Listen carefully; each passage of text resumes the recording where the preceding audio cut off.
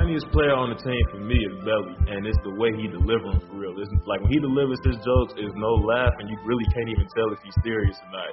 It's we deserve this thing, man. Fox Sports 5 flying high in Motown. Oh, my goodness. I'm feeling great, man. I'm feeling the best I've ever felt. I'm excited. I'm all about winning. I know that the fans here are extremely loyal and passionate, and just like them, I want to become not just a playoff team, but a sustained playoff team and eventually get back to some of that championship success and contention. With the 12th pick in the 2020 NBA Draft, the Sacramento Kings select Tyrese Haliburton.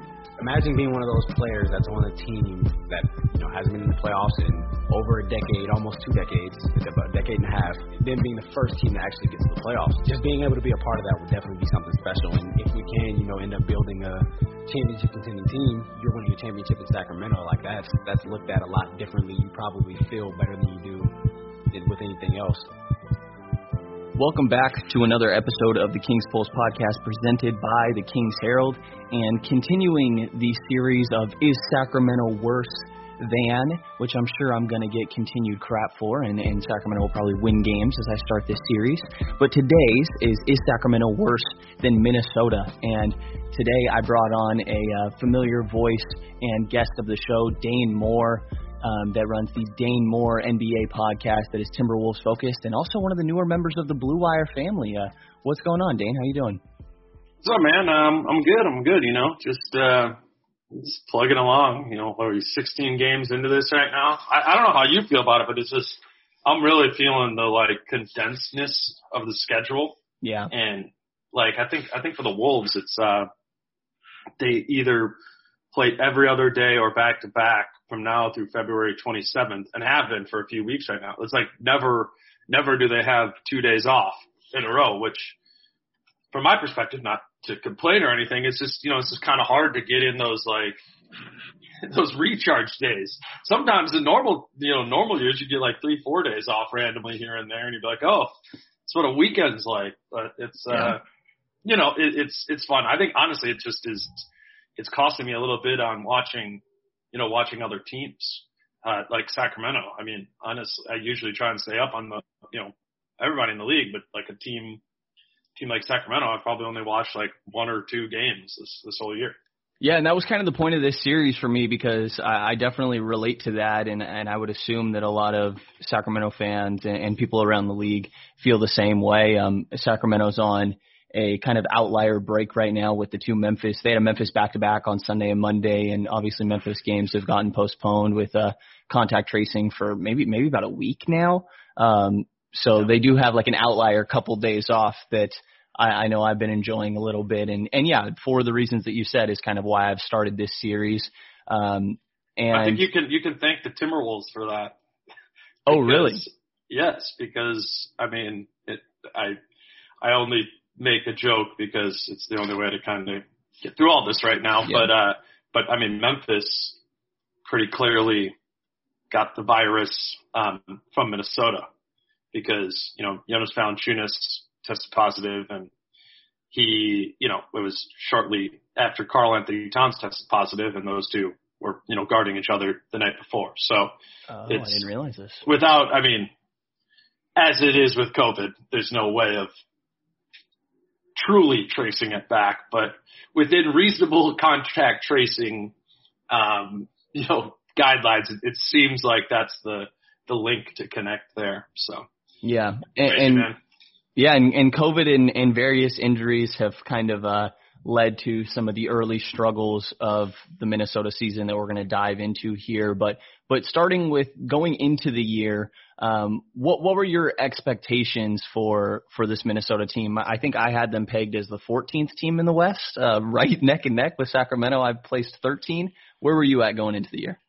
Yeah, I mean, I was more thinking about that kind of 12 through 15, maybe 11 through 15 in the West. I guess the non-play-in teams. That's kind of where I had the Wolves along with Sacramento right there. Going in, I don't think I put a specific spot in the West on it, but I was kind of thinking they would fall just outside of the play-in because, I just think for where the Wolves, how they're kind of set up, that to be able to be a playoff team, they need to be an elite offense. And I was just kind of like going through before the season started and looking at, how hard it would be to be truly elite in the West. And I really, it just kind of framed my whole idea on a win total for the Wolves, was just looking at how many good offensive teams there are in the NBA right now. And even if the Wolves really do kind of find a little bit of like Kristaps Luka with Cat and D'Lo, like even then it's still hard to put them as a top 10 offense. So I kind of landed on 13th for them offensively this year going in. And then defensively, I had them, I guess, was 22nd. And that is, the defense part's kind of been a surprise to me. I kind of, 22nd is probably higher than most people in Minnesota would have thought, because they just don't have a lot of defensive personnel, or talented defensive personnel. And what I really was kind of banking on was that they run this very conservative, or last year ran this very conservative defensive scheme that basically just dares teams to take mid-range jump shots, even if they're wide open, or floaters, even if they're open. And I thought that there was just some math in there that would kind of allow the Wolves to be a bad but not atrocious defensive team. And really kind of what the biggest surprise has been to me is that they've kind of deviated from that super conservative approach defensively. I mean, they were just a straight drop your big team. And I mean, the defensive coordinator's famous line is solid is enough, David Vanterpool. And they've been more aggressive, and they've done things a lot different than they have in the past. So it's kind of, it's hard to like take note of some of these things and come to conclusions from them, because the roster's just been so decimated, namely with Cat. So much of what they do, whether it's defensively or offensively, is just constructed around having Cat. So it's really been, it hasn't been a surprise that they've been bad without him, but it's just really kind of been messy. Yeah, and we try to steer away from defense on this podcast as much as possible, with Sacramento being historically bad at that. But no, we'll get into that at some point. But I mean, does Cat coming back, do you think that schemes kind of go back to what you saw before? And my impression, and correct me if I'm wrong, obviously, is a lot of the complementary players are defense first. And the impression I got was, they are? The offense. Who? I'm thinking of Okogie and Culver. Oh, okay. I guess is the main two. That's true. Jared Vanderbilt's kind of proven to, but he's starting now with Juancho out. Right. So he's kind of in that too. But I guess, if you talk like Beasley and Edwards, it's all on the other end of the ball, right? Well, and D'Lo. Right. And Cat historically. Right. Yeah, fair enough. So, I mean, it's Kingsy, It's like they got a lot of Buddy Hields. Like they do. Which, I mean, you know how it goes. It goes both ways. Like it's a weapon. It's a proverbial double-edged sword, right? Yeah. Have you at least had moments to hold on to? Like Sacramento, they started okay, and at one point they baited me into asking if they were going to be a top 15 defense, and they answered that question super quick for me. Very fast. They answered that question after good starts against Denver and Phoenix. Have there at least been moments to hold on to of like flashes from young guys? Like Sacramento's been able to look at like De'Aaron Fox having, 43 and 13 one night, Halliburton looking like a steal of the draft, and Holmes like leading the league in effective field goal percentage. Have you at least had like silver linings to hold on to with some of the young talent? I would say, it's only been 4 Cat games, but I mean, the silver lining is that in those 4 games, Cat looked awesome defensively. And, that'll get very not Buddy Hield. And that's always kind of been the difference between, right, like somebody like Hield who probably just doesn't physically have the capability, right, to be a good defender. Like with Cat, he does, athletically and with his size. And so it's always kind of been the mental game with him. And if you go back and you watch Cat's minutes this year, he really is more attentive to the defensive end than he is the offensive end. And that's a huge stride. Like he was just kind of cool with being a passer offensively, and he's still getting his like 20 a game, but but it's very different than last year. I mean, last year the whole Wolves thing was offensively is they just running delay action like up top with Cat, 5-out offense, and it was just, okay, you're the quarterback, Cat, like pass it from here, shoot it from here, pump and go from here. He had a little step back game. He was like from 3 he had worked in, and now it's just so much, again, only 4 games, but what they're asking him to do is so much more balanced, in kind of asserting just as much attention to the defensive end as he does to the offensive end. And really that's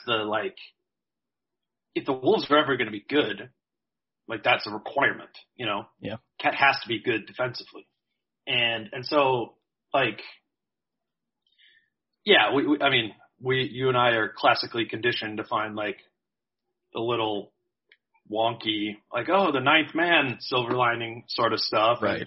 And there's been some of that, like Jared Vanderbilt looks like an out of nowhere, like player who looks definitely like a rotation guy.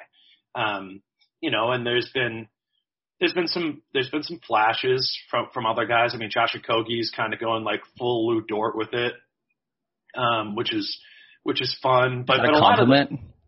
Yeah, I think okay. so. Yeah, I think so. Like, within me, I mean, defensively, yeah. I mean, he's like 6'4", he's playing power forward a good amount. Yeah. Well, he's the Wolves' best power forward. Jeez. Which is, that's another one of those double-edged swords. But I don't know. I mean, it's like, yeah, there's little things to latch onto, but as far as like the bigger things that you'd be looking for, which would be, Anthony Edwards being awesome right away, or D'Angelo Russell taking like massive strides in his efficiency or in his defense.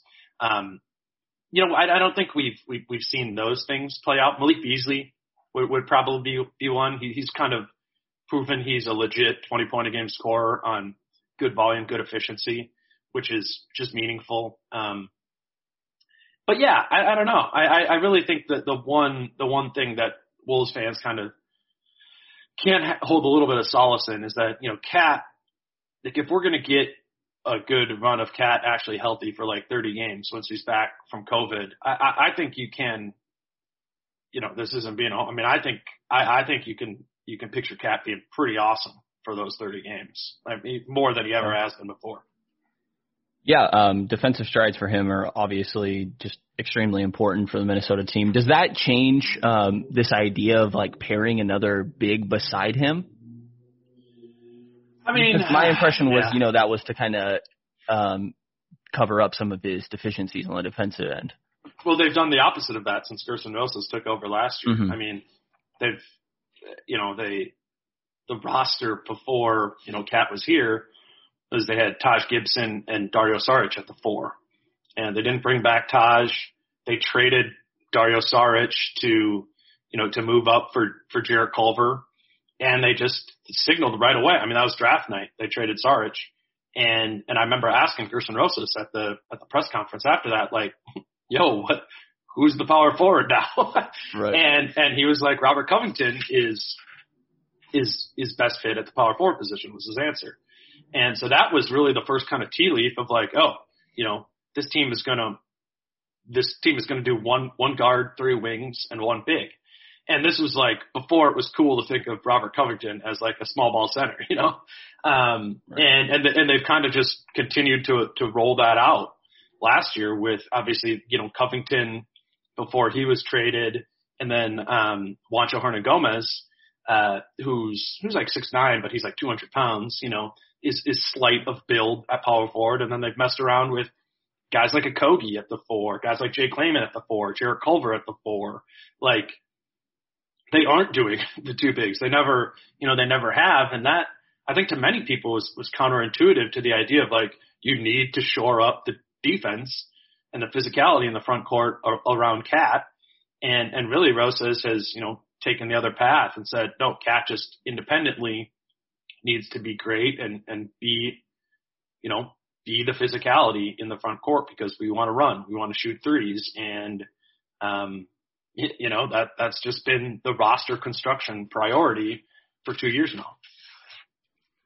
Yeah. And transitioning over to Anthony Edwards, I know you did a lot of draft coverage and our podcast over the over the hiatus and post-bubble was a lot focused around draft content. And, Anthony Edwards ended up going number 1. Obviously has had a shaky start to his career, but people are very quick to jump to conclusions. And I could say the same thing on the other end of the spectrum with Haliburton already claiming him a multiple-time All-Star, a lot of people, which might need to pump the brakes a little bit there. What have you seen from Edwards? And, the efficiency's ugly if you just look at the box score numbers on 12 points a game and 34% from the field and 27% from 3. But what have you seen in any sort of flashes or maybe worrying trends? And, obviously it is very early to judge 16 games in, but what have you seen from Ant?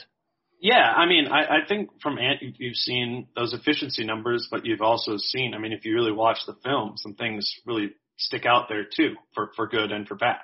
And then same thing with the numbers. But I think in the film, what we've seen kind of confirmed is the hypothesis that he has an elite first step and that he is a really high level passer right away. You saw it at Georgia a little bit, but it didn't really get labeled in his profiles that he's a live dribble passer, going to the right, going to the left. He's able to snake a pick and roll and kind of work from that 15-foot area to make a pass if the big comes up, or, to attack through if that's what the game sort of dictates. So on some levels, it's very encouraging in that you see the outline of a player who could be elite offensively. And then on the other hand, you look at the numbers, and over the last 7 games, he's shooting 24% from 2 and 25% from 3. Man. It's pretty much every night you look at the box score and it's like, 5 of 14, from the field, and half of those are threes, and they're is it bad shot selection? Like that was a knock on him coming in, right? I think what's really killing him right now is actually like his shots around the rim, which is good shot selection, right? Particularly for a 6'6", 230-pound guy, but he's not making anything around the rim, and he's not getting fouled. And some of it, the stands would tell you that, he's not getting a good whistle or whatever, but we're at the point where it's been, 100 shots around the rim and he's not making them. And so I think it's less of the, I don't think the, settler, chucker sort of guy thing has really come to fruition. There's for sure instances like that where, he'll hit a couple threes and then he'll kind of fall in love with it and start pulling up. Whether it be from 3 or from mid-range, and he's, again, just not a very effective shooter right now. But I would say it's less so shot selection, actually, and more so just, picking the spots and converting within those spots that's more been the issue there. And then really, I would say, I do think that the shooting numbers are going to balance out. It's clearly going to be better than 24% shooting from 2 or 3. I think what's concerning is he's got a long way to go defensively. And just in terms of really understanding how NBA defense works, reading offensive actions, he's struggling navigating screens. He's struggling with the whole kind of volume man concept of seeing where the action is going on the strong side and what he's supposed to be doing on the weak side.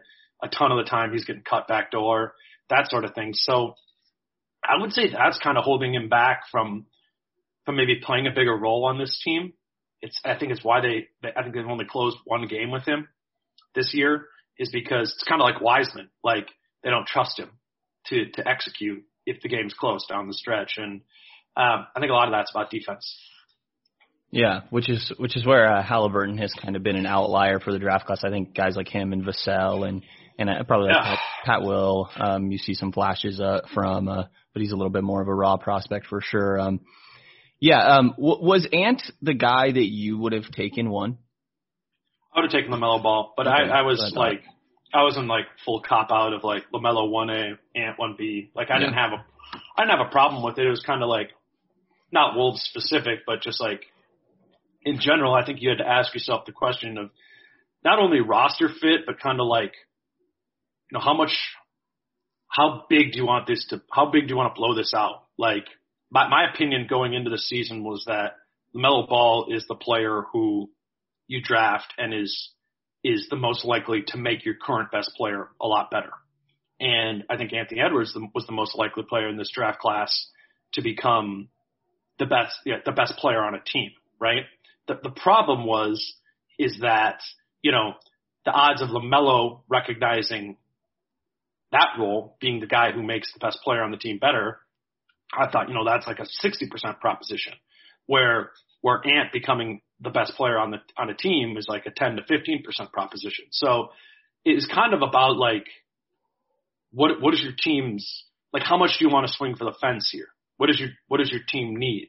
And I think what the Wolves kind of came down to was they look at their roster, even with Cat and theoretically with an optimized D'Angelo Russell, and that's still just not enough talent, and they really need a third guy to be a star. And so I think that was the bet, right? Was that Anthony Edwards does have the best chance in the draft class to be a true star player. And, and they rolled with that. And I get that. I get the logic behind that to some degree. I just think it's more likely that LaMelo recognizes what those of us who are high on him, kind of predicted. Yeah. I didn't have any issues with Ant going one. I will say, so, like, I've already turned to draft content this year. I can't help myself, and I genuinely think, and not fully, but I mean, they lost so many games in a row of 130 plus, and I just could not get on the podcast and keep talking about the defense being horrible, which, an aspect of it was they had these terrible third quarters. I want to say they had 12 quarters in a row of giving up at least 30 points in a quarter. And aspects of it were, like, I think of the Clippers game in the third quarter. You come out in the first 2 minutes, the team looks so disengaged. Like, there are bad defenders they're rolling out there. Like, I think Hield and Bagley are two of the worst positional defenders for where they play. But, there's guys like Fox is standing upright and just disengaged at times. And you could say that for Barnes at moments. Do you feel like there's been, like, some lack of engagement or just disappointment and not fully invested because the season hasn't been going well at times, or certain rough games that lead to some poor performances from the team? Or is it just kind of personnel?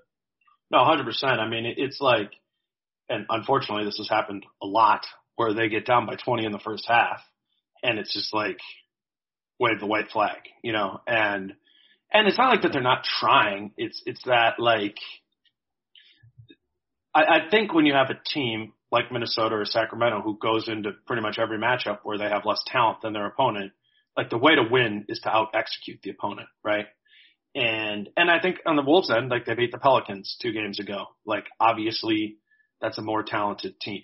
When you just, like, I mean, what did the Pels start? Adams, Zion, Ingram, Lonzo, and then you look at the Wolves and they're starting Naz Reid, undrafted player a year ago. Jared Vanderbilt has played like 50 minutes in the NBA. Malik Beasley, this is his first year really starting ever. Josh Okogie, he's a role player. And then D'Angelo Russell. Like, you're not going to just, like, roll the ball out there and hoop and be like, well, we're going to probably, score more than you are. Like, you're not. Like, you have to kind of be precise. And so they just totally lose that precision when they play a team like the Clippers or the Lakers, who just, kind of punch first.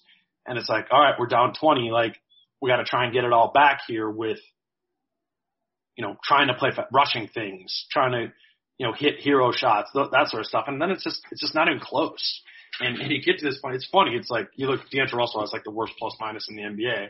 And it's because he plays in the first half of those games, and then they just sit him the whole second half when it's just straight garbage time.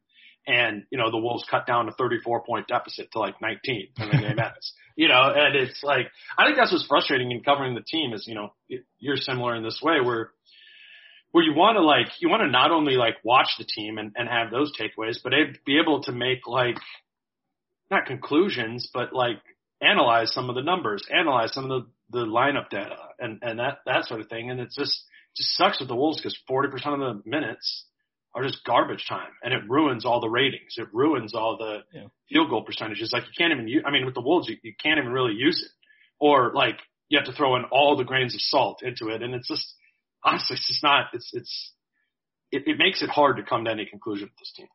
Yeah, like I make arguments. I'm like, no, trust me, Harrison Barnes is a good defender, and he's bottom 10 in defensive rating in the entire league because look at the lineup he's thrown out there with the entire team. It probably makes up somewhere within the bottom 50. Can I ask you a Harrison Barnes question? Yeah. I was thinking about this yesterday. The Wolves, are playing Wiggins in back-to-back games, which is, obviously interesting from a Minnesota perspective. And I was just kind of thinking about it, the whole idea of, what if Andrew Wiggins would have been a free agent this summer? What would have he gotten, just like on the open market? That would kind of like define how much of the quote unquote overpay he is. And I think for like a lot of people, or the more cynical on Wiggins to be like, oh, he's like a mid-level player, And it's funny, like Harrison Barnes is kind of like the example, right? Then he just signed $485. Isn't that his deal? Yeah, he's got $360 remaining. Yeah, so it's like, and I always for years made like the Wiggins Barnes comparison, like going back, and it's kind of like, and I don't know, I guess correct me if I'm wrong, but you kind of just understand if you need a wing player. Like the Kings need a wing player in Barnes, or that role, that kind of 3-4 sort of thing. That's kind of what you got to pay, right? Yeah. Yeah, I mean, I think that there was like a slight, Sacramento tax or small market tax worked into it, and Sacramento was just so desperate for a three. Like I can't remember the last decent defensive three that they've had. So I think that was worked into it a little bit, and it's probably like a little more, but it's not that far off. Like people talk about Barnes' crazy overpay. I mean, I don't think it's that much more than what his value is. So like, all right, so let's say if you could have, like entering this season, would you rather have Harrison Barnes on a 3-year, $60 million contract or Andrew Wiggins on a 3-year, $60 million contract in Sacramento?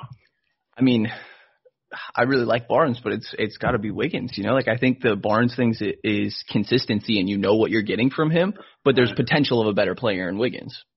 Yeah, which I think is just kind of the proof of like, all right, maybe if you just run the math, he's not worth $20 million a year, but it's kind of the proof that he would get it, right? Yeah. Like if teams, it's like one of the most valuable archetypes. Yeah, exactly. I guess that's what I'm kind of trying to say is I do think if Andrew Wiggins hit the open market, he'd probably get $20 million a year.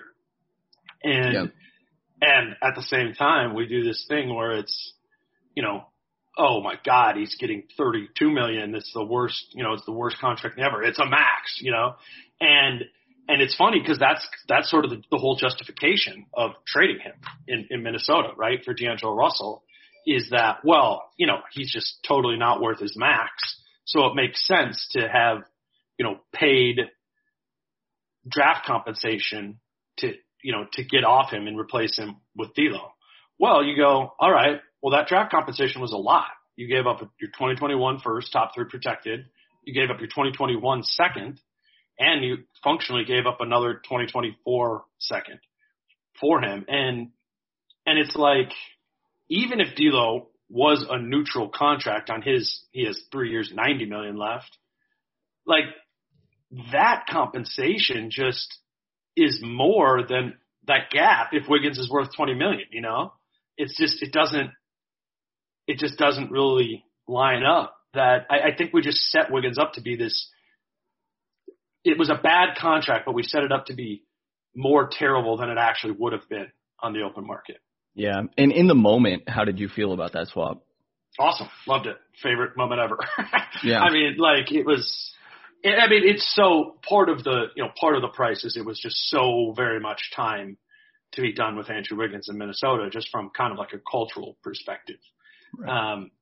I mean, it's not like Cat and Wig weren't cool, but you got it. You kind of like, we got to do something different here in this next 3 years, something around Cat, and it just wasn't gonna happen with Wiggins.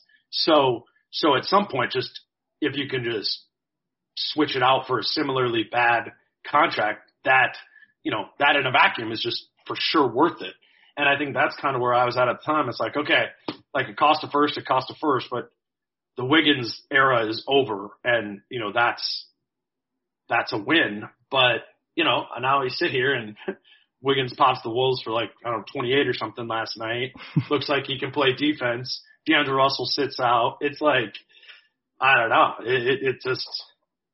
It's thus far aging poorly, but it's funny. D'Lo and Cat, it's been a year. That trade happened a year ago, and they've only played 5 games together. Wow. 5. Yeah. It's nuts. 1 last year and then 4 this year. They've never played 3 consecutive games together. It's nuts. That is crazy. Yeah. Right. So you're kind of forced to reserve judgment on that, obviously. I mean, if you don't want to be totally reactionary, right. Yeah. I mean, and I think that's what the front office is doing here is they go, well, cool. Like the Wiggins part is working for Golden State. We haven't figured out if this has worked on the Minnesota side yet. That's, they obviously believe it will. That's why they paid all that draft pick compensation that, D'Lo will be a lot more productive of a player. And in tandem with Cat, like I said before, like they have trappings of the idea that it's going to be like Luka and Kristaps. Like, yeah, that's obviously an extremely high bar, but it's, if they are that or close to that, then they feel it's very justifiable to have traded that for Wiggins. Yeah, and so the reason that I've already, at least just started to watch a little bit of college film on guys is because the way I find my optimism outside of, the Fox Halliburton moments is, to me, if Sacramento is able to secure a top 3 pick in this draft, I actually think, Fox Halliburton and whoever coming in, Cunningham, Mobley, maybe, Springer, Suggs, one of those, would really alter the direction of the franchise so drastically that I think you're very quickly looking at a really good situation. How much do you feel like that would be the same case for Minnesota if this top 3 pick does end up landing in the protections? Well, I mean, honestly, I know Cade Cunningham's a better prospect than Anthony Edwards, right? But I'm also living in this moment right now where, I've watched 16 games of Anthony Edwards, and he, as a rookie, is very clearly not a player that's contributing to winning. Just like James Wiseman isn't, just like pretty much every player, outside Halliburton and like LaMelo, aren't contributing to winning from this class. So I think it's always a little bit cart before the horse to assume that you add any prospect, even of Cunningham's, caliber, and expect that they're going to be Luka right away, right? Like, it's more often than not, it takes a few years.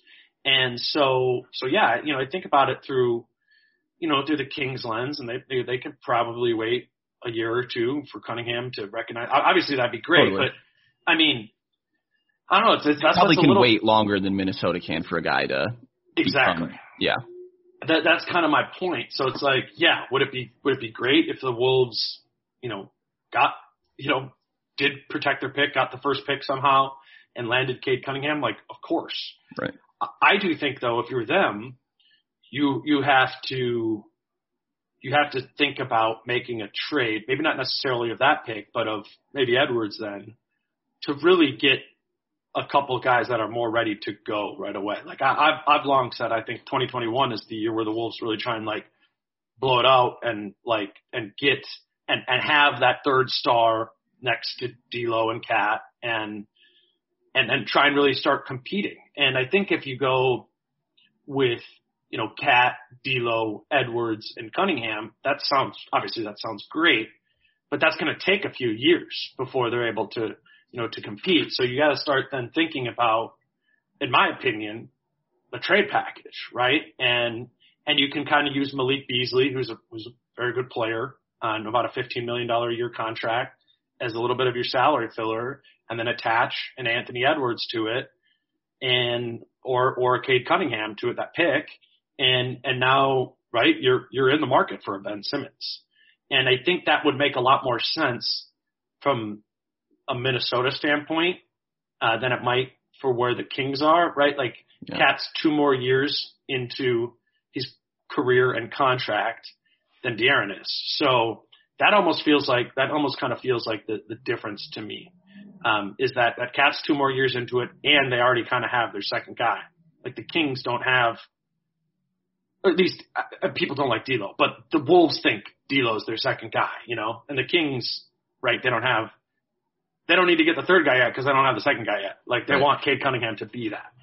Right. And in my ideal world, Fox is the second guy, and you're able to bring in someone better than him. Yeah, same with Cat. Yeah, right. But we're talking about the Kings and Timberwolves. So yeah, exactly. Right. That's why the draft is the only hope.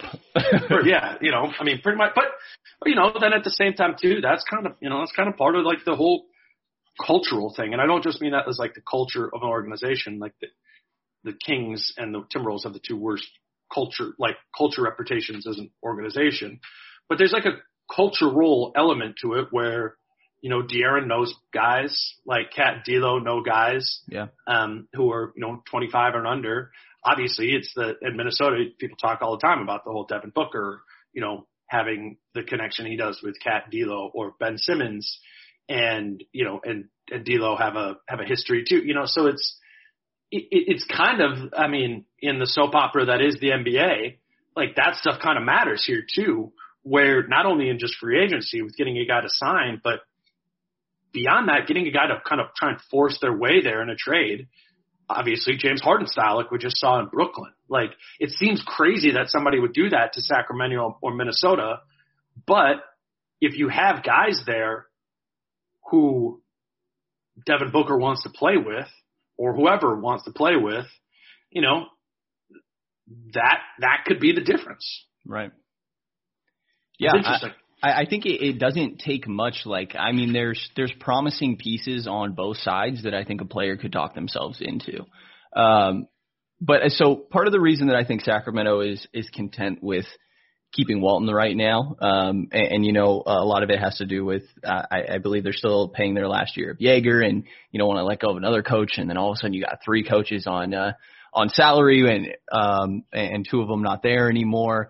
I think that, and this is just, just my opinion and my read of it. Like, I don't think that they mind not doing great this year. But I don't think that Walton, I'm trying to be kind about this. I think Walton actually would be a decent coach on a good team, because he puts in this free-flowing kind of like freelance offense where guys are able to take advantage of situations if they recognize it, and it just swings left to right. But it's on guys' own to hit the paint and take advantage of just really, I mean, you're just going out and playing like standard basketball. There's less sets. I think there's less structure, which is very needed. You're describing Ryan Saunders. Yeah. I know exactly what you're talking about. Yeah, it's very needed for developing young guys, right? Like, you look at all the guys that have left Walton and gotten better since they've left. Like, you look at Ingram, Julius Randle, and you can't help but kind of be, okay, is that gonna be the case when Walton moves on from Sacramento? And like the progress you saw this year, you kind of, it seems like gets pointed to more of assistance, because last year Walton was allowed to bring his entire coaching staff with him. This year, they toned that down to, I believe it's just Jesse Mermes as his guy still there. And then Rex Kalamian, who was even interviewed for the head coaching in OKC, has come in and changed the defense a little bit. Alvin Gentry came over from New Orleans, and it's hard to not credit like some of the progress you've seen to those guys. But yes, I think that Sacramento doesn't mind like Walton if he is not necessarily contributing to winning right now. Like, I don't think there's this pressure to win right now with a new front office. It's because you guys still have your pick. Yes, exactly. Right. And that's what I'm able to hold on to. That's the difference. Talk to me about Saunders' point of view, because I think the asterisk is like, I mean, like you're saying, you haven't seen Cat and D'Lo together, right? Well, that's what Rosas would and has said publicly, and Glenn Taylor, the Timberwolves owner, has said that too.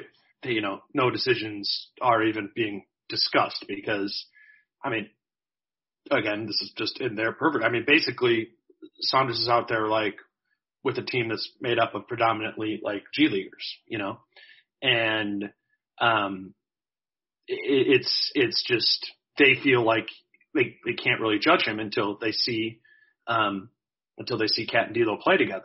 The funky part is, though, that's different than Sacramento, is that the Wolves don't have their pick. Even if they, it's top 3 protected. So even if they have the worst record in the league this year, there's still a 60% chance that it goes to Golden State. Sweating on lottery night. Sweating, yes, exactly. But theoretically, if you understand those odds and you're the Timberwolves, you don't tank at all, right? Or the teams like Sacramento and Oklahoma City and all that, they're just going to lose at the end of the year. The Wolves won't have the worst record in the league. But hopefully, knock on wood, but they shouldn't. And, so I don't know. That's kind of the first real fly in the ointment of the Rosas, regime. There's so many parallels, right, between Minnesota and Sacramento, because Rosas was Morey's second in command in Houston before he went, took the job in Minnesota, just like Monte McNair then kind of became Rosas and then went to Sacramento. So, obviously Monte and Gerson have these very long views. It's, it's the Sam Hinkie, it's the Morey, it's all of that. And, they set up these multi-year plans. And what is kind of broken right now is the fact that they didn't plan on being bad this year. Clearly they didn't. They traded their 2021 first round pick. I don't think they planned on competing or hosting a playoff series, but the plan was to take a step with Cat and D'Lo towards being in the playoffs this season. And, is there a world where those guys come back healthy and you fight for a 10 seed play-in? That's the glass half full, but they're 4-12. Right. Cat both has a broken wrist and COVID. So, even if he's able to come back in a week or whatever, he's going to come back with a cast on his hand and recovering from who even knows what it's like he's going to be from a conditioning standpoint, from just not playing, and then 2, from having had coronavirus. It's hard to be Cat's back from COVID, Cat and D'Lo are together, the roster's healthy, roll it out there. Let's see what these 30 games are. They should probably be 17-13. I don't know. I take the under there. Not even, and that's somebody who I think is relatively speaking, is a believer in the Cat and D'Lo pairing. It's just, I don't know how the Wolves get to the middle of the season and even look like they're really in the mix there. I guess the one thing is everything's just so condensed this year. Seems like the 1 seed or the 3 seed is going to be 6 games over 500 when the season ends, and it's just going to be so condensed. So maybe the Wolves are on the mix there a little bit. Again, that's what I think the front office is looking at. But, and that's the reason that they're not going to fire Ryan Saunders, is because that would be a tanking move, just because every time you fire a coach, it's pretty much always, right, 3 steps back or 2 steps back to take 3 steps forward. And they just, I don't think without their pick, they want to take any steps backwards. Yeah. Yeah. And, you mentioned this on a podcast that I encourage anyone to go listen to that you had Britt on to, I think it was probably an hour and a half pod to talk about all the issues of the team that you guys just were very in-depth. It was an amazing pod. And you talked about Saunders telling players to be all they can be rather than, focusing on what they're good at. And I just kind of want you to mention that again and go through that, because I think it's interesting from Sacramento's point of view with certain guys like Buddy and Bagley. Yeah, and I would say it's even, less so of Ryan. I think Ryan is the chef of it, but that's a Gerson Rosas thing. Gerson Rosas, like Daryl Morey, like Monte McNair, is a home run swinger. And if you set up your guys to try and be all they can be, don't limit yourself to just being a 3-and-D guy. Try and develop an off the dribble game. You can't shoot three. Josh Okogie was last in the league in catch and shoot 3-point field goal percentage last year. Jarrett Culver was 9th to last in it. Be all you can be. Keep shooting them, because if this year you make a difference, and you end up being a legit 3-and-D guy, either of them, then, that's even better. Like, it's even better. You're more tradable. You're more profitable even if you're not traded. It's like this idea to try, even if it's an unlikely proposition. And it just kills the Wolves. Like, it kills the Wolves in terms of their effectiveness in winning. Like, they also had Treveon Graham last year, who was second to last in the league in catch and shoot 3-point percentage. Those were their wings last year. So you have Cat in the post getting doubled, skipping the ball to Josh Okogie, Treveon Graham, or Jarrett Culver. And they all shot on catch and shoot threes, all shot well under 30% on well over 100 attempts for each of them. So it's just a philosophy, right? Like, that is bold in the idea that if it hits, it will become more valuable. But it's also risky because you're instilling this kind of like culture that isn't really sustainable. You're setting up unrealistic expectations, not only for them as individuals, but for them as a group, or for Cat, as a player, and you just don't really see it around the league. Most guys, if they're right, you're kind of like you're either a stud or you're a role player, and the Wolves are kind of like, we don't see that. Like, just go and be everything. Go and be everything they can, and it makes a lot of them a lot worse than they would be if you just had Josh Okogie exclusively playing the PJ Tucker role, or if you just had, if you had Jarrett Culver not as a guy who was shooting 3-point shots, or whatever. I mean, go down the list. Anthony Edwards, keep shooting, keep attacking, like, because someday it might be that. It goes both ways, because you got it. You want to develop your guys, but they just have not capped at all what their expectations are for any players, and it leads to losing. It's why they're not very good. Yeah, and I think there's definitely parallels. Like, you definitely think of Hield's regression last season of we're going to try to make you a playmaker. And he's not a playmaker. He's a shooter, and 1 or 2 dribbles and maybe shooting right on the other side of a screen. And he's a great pull-up shooter, but if he's asked to create for others or handle any sort of defensive pressure, he's going to have struggles. And he very much excelled in transition, because that's going to get him a lot of good looks. And Fox is obviously going to get into the teeth of the defense, and that alleviates pressure for Hield on the outside, and it was just like went away from Hield and Fox together too often, and then you see Bagley this year, like, oh really, we're gonna assign him to Kawhi Leonard, huh? That's what we're gonna do. Be all you can be. yeah, and I think that there might be an aspect of it, like both of those guys. Well, let's say Bagley's dad has been the vocal one about Bagley is hot shit, and Bagley was the second pick, and there's all this, and Bagley does have tremendous potential. He's only played, I think, 91 games now in his career. He's 21 years old, so like there's stuff to hold on to, and Hield is very vocal of, I'm not a bench player. So I think there's a little bit of a fine line with both of those guys, and I also I was very vocal about like Bagley getting absolutely destroyed by Julius Randle the other night, and I just don't think that's a great matchup for him. But maybe you throw him out there, and then he's able to watch the film and improve on aspects of where he saw, he was struggling. And at the same time, again, Sacramento's point of view, I don't think you mind that that's losing you games. But yeah, a little different from your side. And yeah, I think it's definitely an interesting thing going on. And another aspect of it is, I think that, like, from my point of view, I think there's better coaching options on the assistant staff.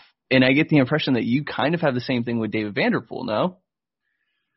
I don't think so. I haven't been blown away by like, he's the defensive coordinator. I haven't been blown away by the Timberwolves defense. Yeah. I also just don't totally philosophically agree with the concepts. Obviously he's smarter than I am, but it's just a super conservative approach.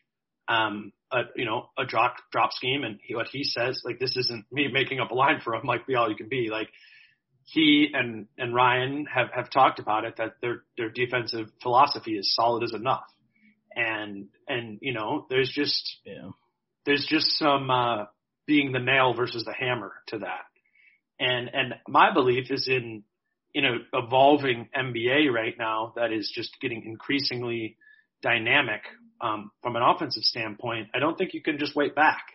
And I don't think solid is enough anymore. I think we have way too many players that, maybe they're not making 50% of their pull-up mid-range shots, but I think for a ton of players in the league, if they get to 15 feet, and they can do a lot of different things from there. Sometimes if they're wide open, they can can it at a 50% clip, but you can also create out of there, spray it to the corner, get a much higher percentage shot there, have Cat come up and then blow by him and go finish at the rim where it's a higher percentage shot. I mean, what the Wolves defense tries to do is welcome you into the mid-range and then have their guys stay home on the dudes in the corner.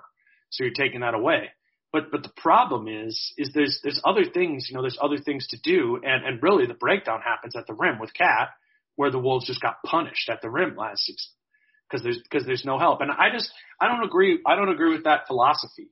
And it's why, me personally, I don't know David Vanterpool all that well. Like we don't really get to talk to the assistants all that much, but from what I do know, it's that's his philosophy. And he was in Portland before. He was Terry Stotts' defensive coordinator, and that was the same thing. It was the same idea with dropping Nurkic back and solid is enough. And I don't know, man. I think you fight an evolving NBA with aggression and not reactiveness. So for me personally, that's where I'm at on it. And I think it's gone a little bit too far in Minnesota world where people just believe he's the coach in waiting, as Ryan's the lame duck. I think if they move on from Ryan, it'll be that somebody else comes in at some point I just can't see Gerson Rosas having the head coach be a defensive guy. Yeah, I think there's really interesting assistants out there too. Like last summer, I think that was one of the most painful parts. Is there were so many good coaches moving around. Like Atkinson's sitting on the bench, and D'Antoni's sitting as an assistant coach. And I get that these situations are probably not the most appealing to those guys. But I think there's an outside shot. No, but there's other guys. There's guys that are more like the Nate Bjorkrens, right? Yeah. Who and those are oftentimes more attractive. I think. If I had to guess, I think the next head coach of the Minnesota Timberwolves is Chris Finch, who took over for Bjorkgren in Toronto, and he's their lead assistant. He was Gentry's lead assistant in New Orleans last year, and previously was with Houston. He was actually the head coach of the Rio Grande Valley Vipers when Gerson Rosas was the GM of the Rockets G League team, and he's a quote unquote offensive wizard. And I think that's what Rosas hopes Ryan can become.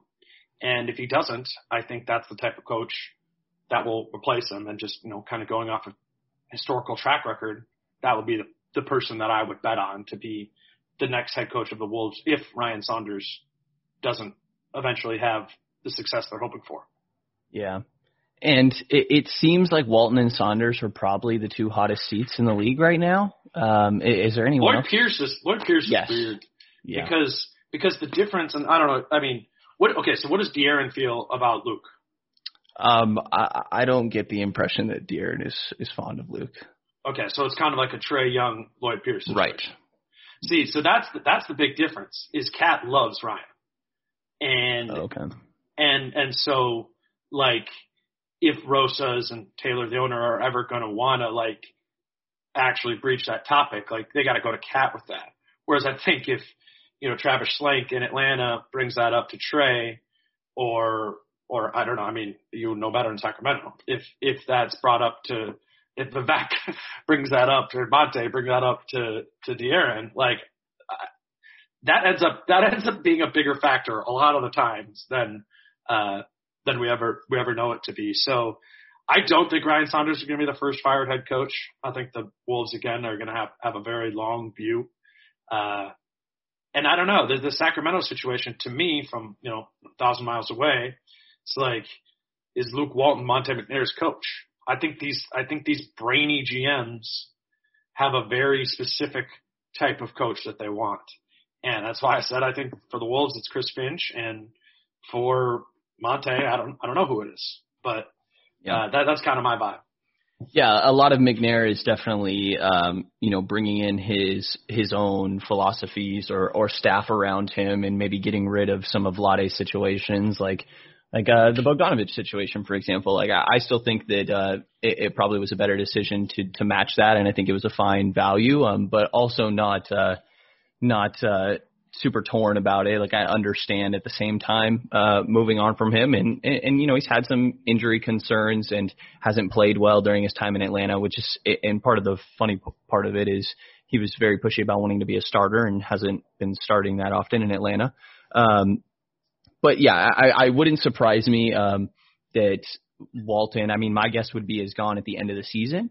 I think that if there's just clear this horrible basketball that keeps happening out of Sacramento, which I actually think if these two Memphis games would have been played, then maybe there would have been a little bit of a better feeling after that New York game as well, with a little bit of a kind schedule. But Sacramento's going into a pretty rough stretch with Orlando and Toronto, Miami kind of struggling, I guess. But these What's are all, Sacramento's record right now? They are sitting at 6-10, but started 3-4 or 3-1. Sorry. Okay. But going to Orlando, Toronto, Miami, New Orleans, Boston, Denver, Clippers, and 76ers. So I think there's a world where this continues to look pretty ugly, and that maybe Walton ends up as kind of the scapegoat, and I think that he deserves some of the blame, but yeah. I just think if you're McNair, though, you just keep that bullet in the chamber. For sure. Like you just – Right, yeah, you guys use this analogy on that pod. Yeah. I just think, like, particularly if you're McNair and you're cool with losing and getting a top pick, which I'm almost certain he is, like, right. Then why, just let Luke, play out the year and decide, if you want to keep that bullet in the chamber for next year, or if you're ready to really, you got Cade Cunningham and your new team and you're ready to put in a new system and philosophy, then you use it. But I think pretty rare, right, that a new GM fires their coach 20 games, 25, 30 games into the first season.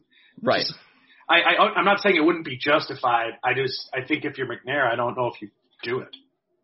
No, and I actually think that it's more likely than not he makes it through. But I'm just saying I see a world where if this historically bad defense keeps up, that maybe Walton ends up getting moved on from. But more likely than not, I think he makes it through the year for the reasons you just said. And then, yeah, we'll see what happens in the off season. Yeah, okay. I want to play a little game here. What is the best defensive lineup that you guys can roll out there, that the Timberwolves can roll out? And it doesn't matter at all what the offense is? Yeah, fine. Cat at the 5, mm-hmm. Vanderbilt at the 4, Okogie at the 3. Culver Culver's a better defender than Malik Beasley, but he's kind of more in like the 3-4 bin. So maybe Beasley at the 2. And then at the 1, probably Jordan McLaughlin, the third string point guard. Yeah. So Sacramento's, I'm pretty sure I go Fox, Halliburton, and then Barnes and Holmes are in there. And the 3, man, if DaQuan Jeffries was healthy, I think he's pretty easy to slot in here. Jordan McLaughlin. Yeah, exactly. Kings people are listening to this and going, who the hell is Jordan McLaughlin? And Wolves people are listening to this going, who the hell is DaQuan Jeffries? Yeah, exactly. Yeah. That's defense for you.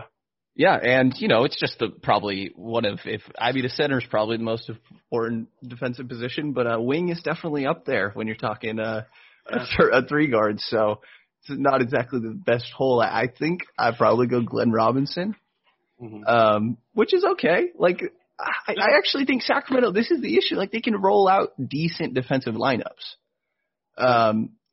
But just managed to look extremely unengaged at times, and most of your lineups. But it's not feasible because it's like the problem isn't that like most teams have 5 competent defenders. It's the fact that their best offensive players are often, terrible. Well, Sacramento's lineup that I just mentioned actually probably features 3 of their best. It actually might be 4. Yeah, but Sacramento's a bad team. Yeah, fair enough. You got me there. Like I don't know. That's kind of like it's an interesting, again, another interesting philosophical thing. Like with both the Wolves and the Kings is you go like, well, we're always going to have like 2 bad defenders on the floor. So it's does it even even if you go with 3 really good defenders around him, does it balance it out? Because we think about it that way. It's like, oh, just, pour a little more defense into the cocktail. And it doesn't often work that way because teams attack the weak spot, right? And particularly in the playoffs. So with the Wolves, if it's D'Angelo Russell, they're just going to set the screen and bring him up for the switch. If it's the Kings, they're going to do the same thing with, Buddy Hield. Like, it doesn't matter if there's 3 other really good defenders around them. Obviously, it helps some, but I don't know. I don't know if you can be an average defense in the NBA if you're consistently playing 2 guys who are close to zeros defensively. Yeah. I mean, are they close to 0? They're pretty negative, actually. yeah. I guess I meant 0 in that way. Yeah. Whatever. I don't mean that as a meat. I mean that as like a red flag. No. Yeah. Okay. So to close it, and I somehow managed to forget to do this. Wow. On the first iteration of this, even though the title is Sacramento worse than. For the Knicks, and my conclusion is I do think Sacramento is worse than New York when it comes to record at the end of the year, even though it's very close. And I think the difference is the coaching, and New York's just going to ride their top guys in true Thibodeau style, as you're aware. Sure. Yeah. When it comes to Minnesota and Sacramento, if we were talking record and which team we think ends up with a better record at the end of the year. Again, what this kind of comes down to for me is I think Minnesota's going to try to win games, right? Totally. No, that's the answer. Like, the Kings are going to be worse because they have their pick. Right. And the Wolves, like, the only, which would be just super bold tanking on the Wolves' part, is if they try and get, like, one of the 3 worst records in the league so as to lock up a 40% chance of keeping their pick. I mean, that just doesn't make sense. Like they won't do that because even if they do that, their pick rolls over to unprotected the following year. There's just no incentive for the Timberwolves to lose games. Yeah. Down the stretch. Maybe they go like full development mode the second half of the year when they're 20 games under 500 just because they find that to be valuable and that leads to some losing. Is full development mode that much different than the lineups you're rolling out now though? No, they're kind of in it right now, but I guess I'm more so thinking about it when you do have Cat and Juancho back and D'Lo, like right now you're getting to see Jaden McDaniels, who's a late first round pick, is playing a lot, actually playing pretty well. Anthony Edwards is playing a lot, but those dudes are 19. Yeah. Naz Reid is playing a ton. He's 20. Jared Vanderbilt, like I said. So that, I guess what I'm saying is maybe they go back to something that looks a little bit more like this, but there is going to be an extended stretch of this season, bearing yet another injury, which would just be insane, that the Wolves play and try and develop like some sort of identity over 30, 40 games with Cat and D'Lo both playing. Like they have to do that. They have to be able to have that data point. So I think they'll really prioritize that. And then like, I mean, just straight up, Cat's better than Fox. Yeah. Like, I don't know. Not trying to. I just think when Cat is out there playing in games, the Wolves will be close to a 500 team, and that's going to, that's just gonna boost the wins. And they're only 2 behind. They're 2 games behind the Kings right now. Yeah. Like, and it's been a disaster in Minnesota. And if they're 4-12 and it's been an absolute disaster and there's still only 2 games behind the Kings, I mean, I don't know. I'd be it would be a really big problem, I think, if the Wolves finish the season with a worse record than the Kings. It would represent a full-on, system failure, plan failure by the whole organization. Yeah, and I do think that, Sacramento does play stretches of good basketball, and like there's... Yeah, like they did last year, the second half or whatever that was, like final third. Right. So, like I said, it wouldn't surprise me. I start this series and my whole aspect of this, aside from, keeping up with the league, which I've struggled to do with the shortened schedule or condensed schedule, like you mentioned, is also getting a grasp on, okay, where roughly are we going to land in lottery odds, if I had to guess, because that's my hope I'm holding on to right now. But, the second most promising player on the roster is a rookie. Like that's why you're allowed to do that in my mind. 100%. So, yes, I think Sacramento has a wide range. Like, I think there is a possible world where they are really, really fighting for this 10 spot. But I don't see a world where McNair is, like, making moves to push for that 10 spot. No way, man. He's Houston DNA. Yeah. No way. There's no way. Right. No way. If anything, Hield and Barnes are on the block. If anybody is interested in Corey Joseph, Nemanja Bjelica, feel free, Man, my boy Belly. Yeah. He's out of the rotation. Yeah, which is the weirdest. I have no clue what's going on. There's reports from the coaching staff that it's a personal situation. And then the Sacramento Bee says that there is no personal situation going on, and then another report comes out a few days later from NBC. So you're getting the other Houston element here too. Yeah, right. Information lockdown. I know what that's about. Yeah, I have no clue what is going on here. But let me tell you, I mean, Bjelica is not solving the defensive problems. I know that. Throw out. We'll take him. What was Belly make $7 million? Yeah. You want to trade Juancho right now? Sure. Is Belly's expiring? Oh, man. If you were Monte and I was Gerson, I'd do that in a second. Juancho's been a disaster this year. But he's young. He's 24 or whatever. Yeah, Bjelica doesn't play. Bjelica doesn't play, sure. Well, I think you would quickly realize that Juancho shouldn't play for the Kings. But there's always a possibility. People would love that. But him and Ricky are super tight. They're Belly once Ricky got traded, he lived in Ricky's house for like 3 years. Ricky didn't sell it, and Belly just moved into it. Oh, wow. and rented it here. Yeah. Yeah. That's interesting. Funny. I did not know that. Yeah. All right, Dane. Well, I think that's all I got for you, man. Maybe we'll have you on at some point. When do the Kings play the Wolves? Is that you listed off the games? Not anytime soon? I'll have you on my pod before that. It doesn't look like it happens. Well, hopefully we get a second half of the season, and then it'll happen, right? Right. Yeah, it's not scheduled at the moment. We'll really be able to talk about the draft by that point. Yes. No, exactly. Yes. This is what I was going to say. Yeah, we're going to have some mock drafts going on or stuff. And if you got if you're looking at a potential top 3 pick, then we'll definitely have conversations. Oh, at that man. point. That'll be But Dane, I absolutely love the pod you do, man. I think you're one of the better team-specific NBA pods. I definitely encourage people to check it out. And where's your writing at right now? Is it SB Nation?